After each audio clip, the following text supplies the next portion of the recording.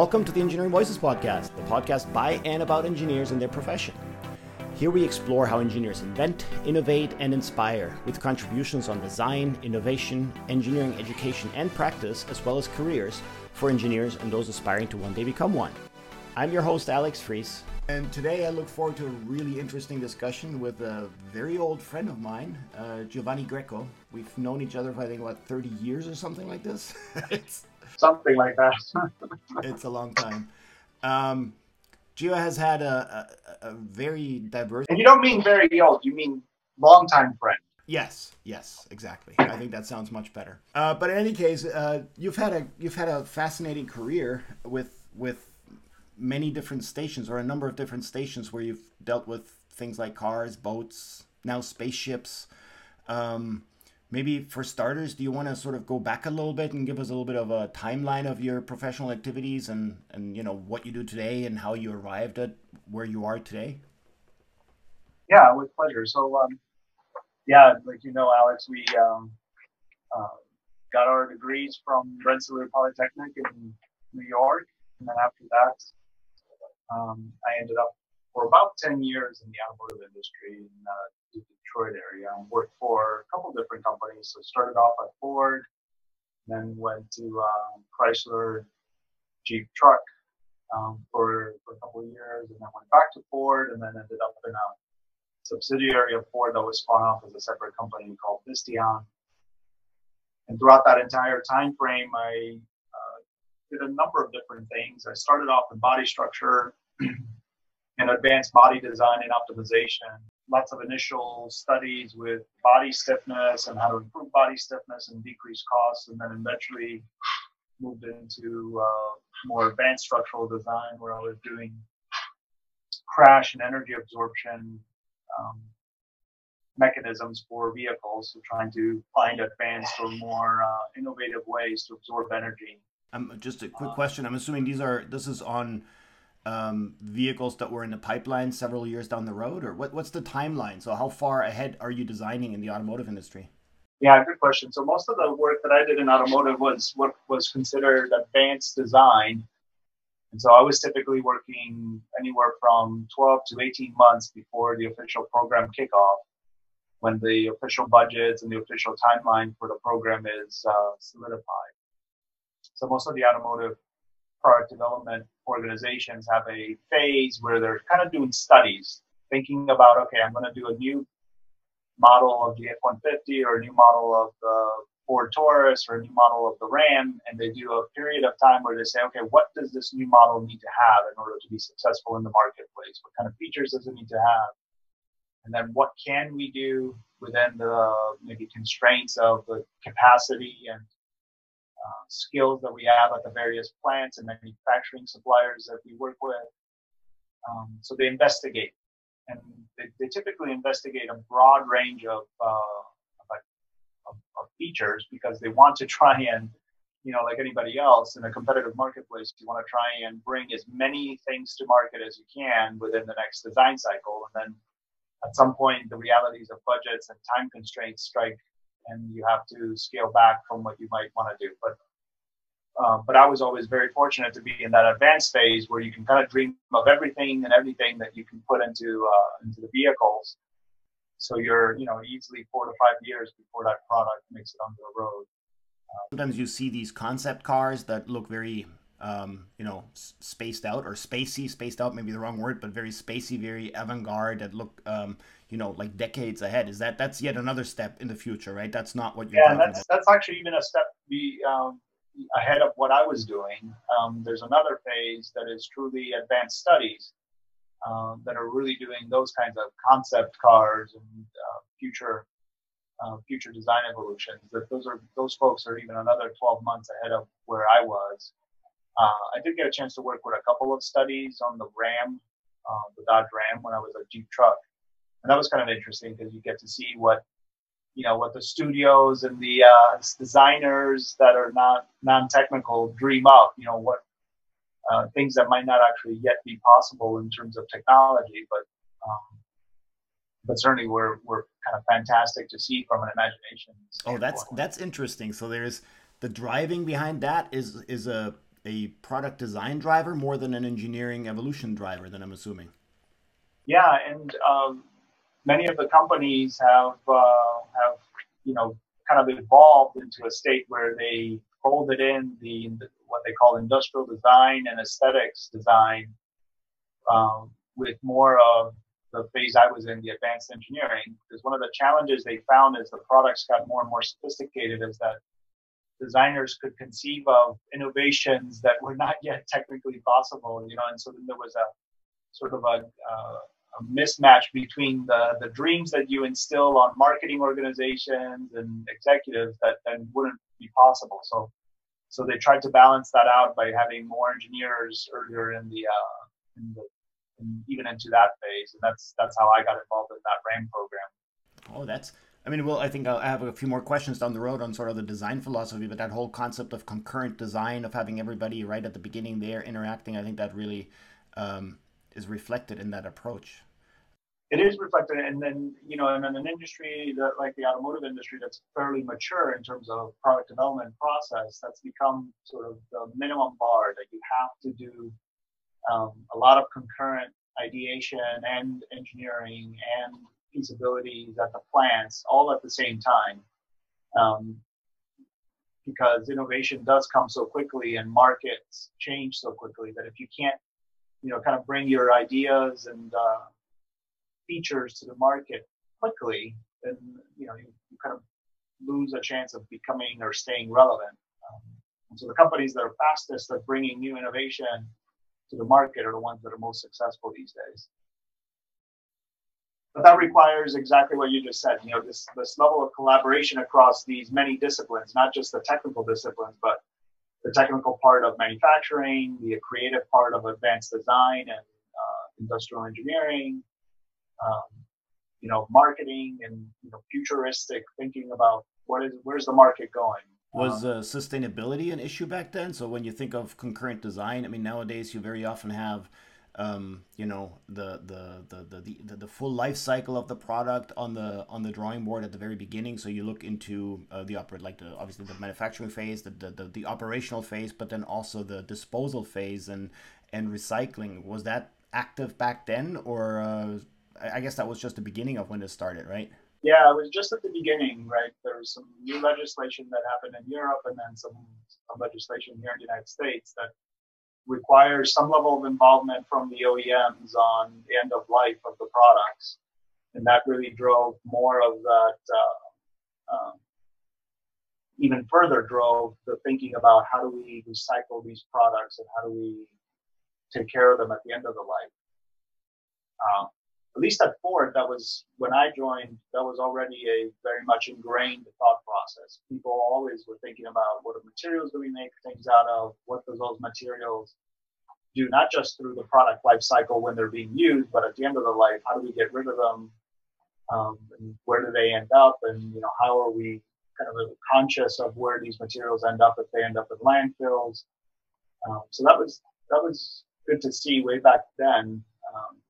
Much more, maybe more than what is conventionally talked about in the press. The automobile companies are very conscious about products and what the end of life cycle is for those products. Okay, so then and we kind of got hung up on the cars, but that was just the Yeah. first phase, right? What the Well, that was the fun part. That was what I thought my career wanted to be, because I've always been passionate about cars and racing, and done a ton of racing myself. But then I found that I sort of saturated in terms of what I thought I could contribute in the automobile industry. It just didn't seem like it was challenging enough, and so I got a chance to work on a vertical takeoff and landing all composite aircraft, and that was a short research role with a company called DuPont Aerospace, funded partially by NASA and Office of Naval Research. And we did a very neat aircraft called the DP-2. You can find videos online of this aircraft, the all composite aircraft that we did a demonstration of hover under jet power. and I was in charge of the airframe, the control systems, and the testing for the prototype that we were building, the prototype that you see in any of the videos that you might find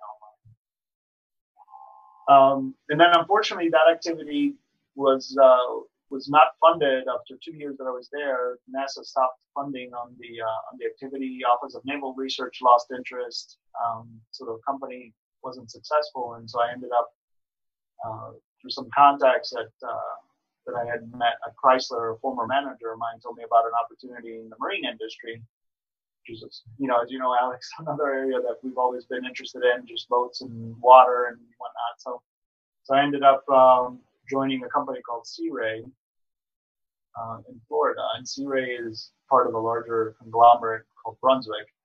But I joined that team as initially as the structural design and naval architecture manager, and then eventually, about a year after I joined, I became director of engineering for all of Sea Ray product development. So that was a fun role. It was higher paced, which was much more interesting to me, right? We were making anywhere from 10 to 14 new products a year. So that's a lot of product development, a lot of design, a lot of testing. So typically engineering, you mentioned you started off in the automotive industry running finite element analysis, doing your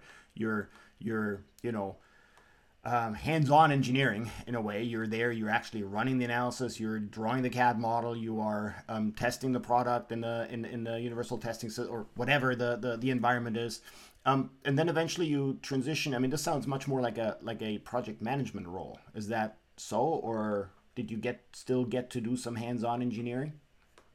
Yeah, no, I think that's an important observation of something that individuals need to think about, and everybody has their style and what fits and what doesn't fit. And for me, I think over time, what I learned is that what fits for me is some of the smaller teams where I get to, maybe have a role like director of engineering, and I'm involved with, kind of the strategic planning and thinking about portfolios and thinking about how to grow the team and how to provide the right support for the team and make sure that our teams are well trained, that they have the tools they need. I find that part fascinating. But the other part that's equally interesting is in smaller teams, even at the director level, you might get an opportunity to still run FEA. So for me at Sea Ray, was teaching folks how to run FEA on vessels, because for a long time, the marine industry has been more of a hand calc and, rules of thumb on how to do laminate schedules and how to do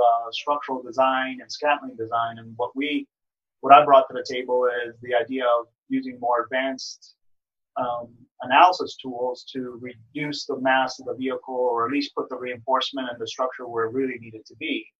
And with a finite element approach, you can get to a much more sophisticated analysis for some of these high-speed vessels, especially the larger ones. No, I did a lot of hands-on work at Sea Ray, and as well at DuPont. Can you share what software you used? Yeah, so we at Sea Ray, we predominantly used a software package from a company called Altair Engineering, and the kind of the pre-processor that everybody knows about is something called HyperMesh. And then we used Nastran as the primary solver, and then later also used a product that was Altair's product called OptiStruct, which is a analysis tool, but it's also an optimization tool that can be used to conduct mass optimization or various different studies. So you can maybe constrain stress levels on a structure to a certain level, and then try to come up with the minimum mass design subjected to that mass or that stress constraint. HyperMesh and OptiStruct is very widely used in the automotive industry, so it's very widely used in lots of different industries. But it's a really good product, like many others that have really good solid analysis foundation, and have techniques built into the tool for doing this optimization and studies, which is a really important part of engineering, right? I mean, engineering is not just about go analyze a thing that you know. It's about innovation and creation, and this is where these tools really shine, is when you're trying to invent and create new things. As you were in that role, as you were hiring engineers right out of college, You know, one of the debates that we always have is to what extent should we obviously finite elements and simulation and optimization from an analytical standpoint is something that we all teach in one way or another, and there's always been a and there continues to be an argument to what extent specific software applications should be taught at college. For instance, you know, what do you think? Um, is there a real value added in having a fresh engineer, a new engineer, walk into C-Ray and be knowledgeable about using that specific package or a similar package because then transition is a lot easier? Or do you prefer to do the training right there on in your environment? Yeah, so this question has always come up a lot for me in my career, and I've collaborated with a lot of different universities and schools, and my answer is always the same. I think what's extraordinarily important is that the foundations be very, very solid. And so it's less important if a university uses, you know, Hypermesh versus Nastran versus Abacus versus ANSYS or any one of the, you know, amazing tools that are existing out there. What's crucial though is that, you know, students come away using those tools, not knowing how to click the buttons, but knowing deeply the foundation behind the tool, right? How finite elements are decomposing a structure, how the loads get distributed, node continuity, element shape functions, element formulations that might make a difference. That's even more important than the specifics of a which tool did they learn that on. Because the aspect that is sort of easily doable by a corporation is to teach you how to use a different tool. What is really difficult for a corporation is to teach that foundation. That's where schools and universities are really, you know, key. Yeah, and it's invaluable. I mean, garbage in, garbage out, right? It's CFD, colorful fluid dynamics. You see pretty pictures, but they may make no sense whatsoever unless you know the foundations behind and the limitations of the software. Yeah. Yeah, and that's the biggest mistake I see for students that maybe don't come out of, you know, don't come out of university with that foundation extraordinarily solid. Is that they, you know, you can unfortunately many times pose a ill-conditioned problem and still get a result. If you don't know to look at that result critically and say that doesn't make sense, um, you know, you run the risk of moving forward with something that really shouldn't move forward. So the foundation is extraordinarily important, more so than the specific tool. Okay, that makes sense. Um, what happened after C-Ray? You did C-Ray for what, quite a while, right? I think that was. Yeah, I did C-Rate for about 5 years, and then you know, as we all know, the market really turned down about 2010 or so, and the industry went through a very big adjustment in, you know, how much product development was happening, the size of our team, and so I ended up, again, kind of my adventurous style brought me to a company that was a small startup in Detroit again that was trying to do high-speed amphibians. So a company called Gibbs Amphibians, and they're they're still around. They do a lot of research. They've been doing a lot of research in high-speed amphibious vessels. So vessels that, you know, have a really efficient, effective hull, and then they have wheels and tires. But those wheels and tires, almost like a retractable landing gear on an aircraft, they come up and they tuck away in the hull. So that way the hull is, you know, can be a conventional hull and going fast on water and doesn't have to drag wheels, right? Some of the products like the duck boats that everybody hears about or knows about maybe in the Boston area, those vessels drag the drive line and the carriage and the wheels through the water. So they're very slow moving in the water, right? They can only maybe get to 6 or 7 knots.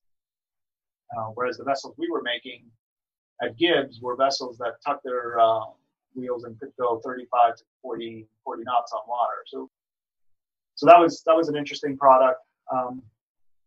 You know, the principal, the owner of the company decided to move the company to England. So we shut down all the operations in Detroit, which was annoying because it was a very successful product. I built a great prototype in about 18 months. But then from a kind of got in touch with a friend of mine that had worked with me at DuPont Aerospace, guidance control navigation engineer that had worked with me to do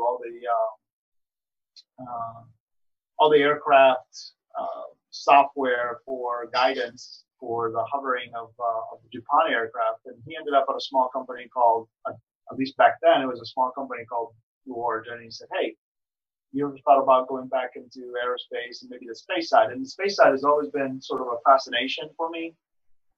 From way back in RPI, you maybe remember Lake Moravo was my advisor at RPI, and we were all into launch vehicles and even laser propulsion and all sorts of interesting ways of trying to make futuristic launch vehicles.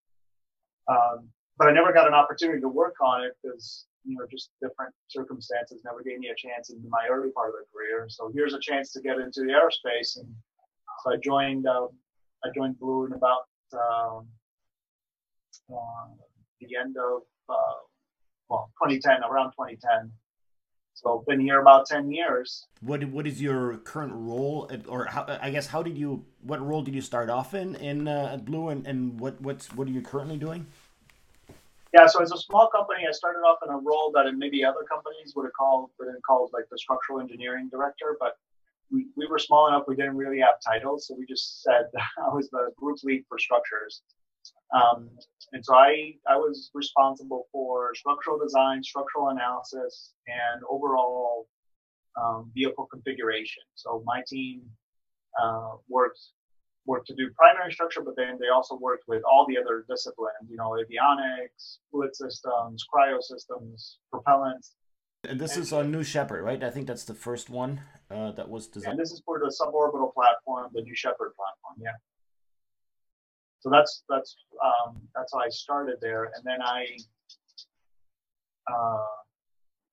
as the company continued to grow, I transitioned to chief engineer for the New Shepard platform, and then senior technical director for the New Shepard business unit. So now, in that role, my role is not just the design phase, but also the manufacturing and the operations phase. Where we actually operate the vehicles in our launch site in Texas. The suborbital flights are aimed. I mean, you can't deploy satellites with that, so they're mostly aimed for space tourism. Is that correct? That's correct. Yeah. So the market that there's two markets that the New Shepard platform addresses. One is the future space tourism and maybe imagination of how we can use this to motivate folks to think about our planet and future in space differently, right? So it's a platform for us to gain tons and tons of experience and practice at operating these kinds of cryogenic vehicles. And then also is a platform that we can do unattended payloads. So payloads that have, a small experiment that can run in when the spacecraft reaches microgravity. So there are many things that we do in the New Shepard platform that have taught us how to do things from anywhere from composite structures, build and fabricate and operate, and then gave us kind of the foundation so that you can make things that are bigger and more capable for future launch vehicles like the New Glenn architecture. And then that's given us some experience on material systems and things that we might want to take onto, even longer missions in space, right? So the moon or the lunar lander platforms would be things that stay in space even longer than a orbital booster that brings a spacecraft to low Earth orbit or geosynchronous orbit. Was on the website a little while ago, just looking around, and there was a size comparison of the New Glenn. That's like almost Saturn V dimensions. The thing is much bigger than the competitors, the Falcon 9 and the Falcon Heavy, and that's like an order of magnitude bigger. Is that the intention, is to go is really to prepare that moon, the Artemis missions, and compete in that scenario? Yeah, New Glenn has always been a vehicle that we wanted to make that had extraordinary capability, right? So that's how it's been designed, to have market-leading capability in terms of payload to orbit.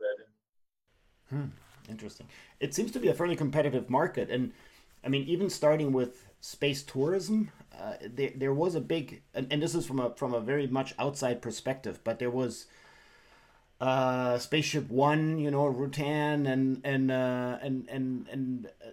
developing into Virgin Galactic with the spaceport down in, I believe, in Arizona. They have a spaceport that's kind of was built with the intention of sort of offering, you know, regular suborbital flights for paying guests, and that, I mean, that's been going on for probably a decade at this point. I think Spaceship One won the X Prize about 12 years ago. And then Right. Spaceship Two, and then there was I'm talking about the high visibility ones that sort of pop up in the media. And Spaceship Two, we had that accident. Then and it seemed to have, at least it felt like it fizzled out a little bit. The enthusiasm for space tourism, is it still there? Do you see how much is a seat on New Shepard? I don't know if a price has been published. No, we haven't published any prices. We haven't talked about prices yet because we're not ready for that yet. We're still developing the platform and doing all our final testing, and getting to a first human flight is an important step for us, and we want to make sure that we do it, methodically, deliberately, as fast as we can. But we have to have a safe, reliable platform before we start really pursuing customers. Other platforms have taken different strategies. They pursued customers earlier in the design phase, and showed that there's real demand out there for at least these space tourism, or I call them adventurous experiences that people are interested in that. So there's a market out there for space adventure, or just adventure in general. People want unique experiences, and these platforms definitely provide that. But to your point, Virgin Galactic and Rutan before that, when he was doing, as part of that whole initiative, it's been going on quite some time, right? So it just shows you how difficult this market is, and how difficult these products are. That bringing them to the level of safety and the level of reliability that we want really takes a lot of time and a lot of testing. We do have a tremendous interest in aerospace from the mechanical engineering students, and one question that I get a lot is it, you know, what are the jobs perspectives? What are the growth perspectives in the aerospace world? Very much also on the space side. The aeronautical side is certainly dominated by Boeing, Airbus, and some of the military manufacturers. But what's the deal on the space side? Where do you see this industry going? And is it a good industry for an engineering graduate to get into at this point?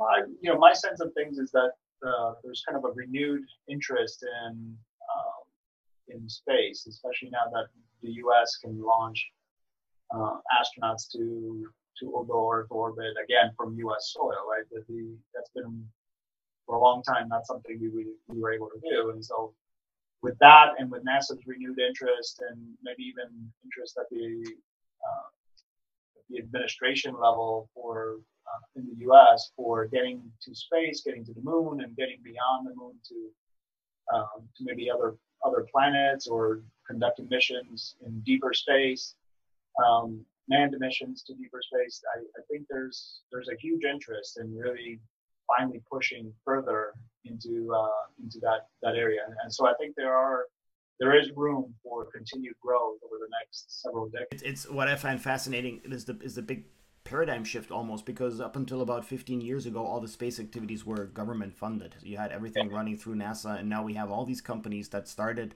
It's kind of like the Apple Microsoft story, right? So you start very small teams. You mentioned when you joined Blue Origin, it was 100 engineers, and now 3,500. So there's significant growth, and there are multiple players in the field, which I find super interesting. And with very, very high set goals, working well with the government agencies. So I think that really that. Yeah, and I think what we've seen in other industries, which I'm a firm believer will happen in the space industry as well, is with interest from many different competitive commercial organizations. That competitive nature will create more innovation, will create new products, will create new markets. I'm a firm believer that's mankind is sort of at their at their heart innovators and explorers, and this is yet another area where we can become explorers and innovators. And so I firmly believe there's going to be great innovation in the coming decades in the overall approach to getting to space, staying in space, living and working in space. Things that we have a good foundation for, and we're just going to take it to the next level. With this, we close the first part of my discussion with Giovanni. If you want to hear his insights about innovation and design, join us next time on Engineering Voices for the second part of the conversation. As always, you can find more information on the show notes of this podcast. And if you enjoyed this week's episode, please subscribe to the podcast and leave a recommendation or comment. Thank you for listening in. This is Alex Fries signing off until next time on Engineering Voices.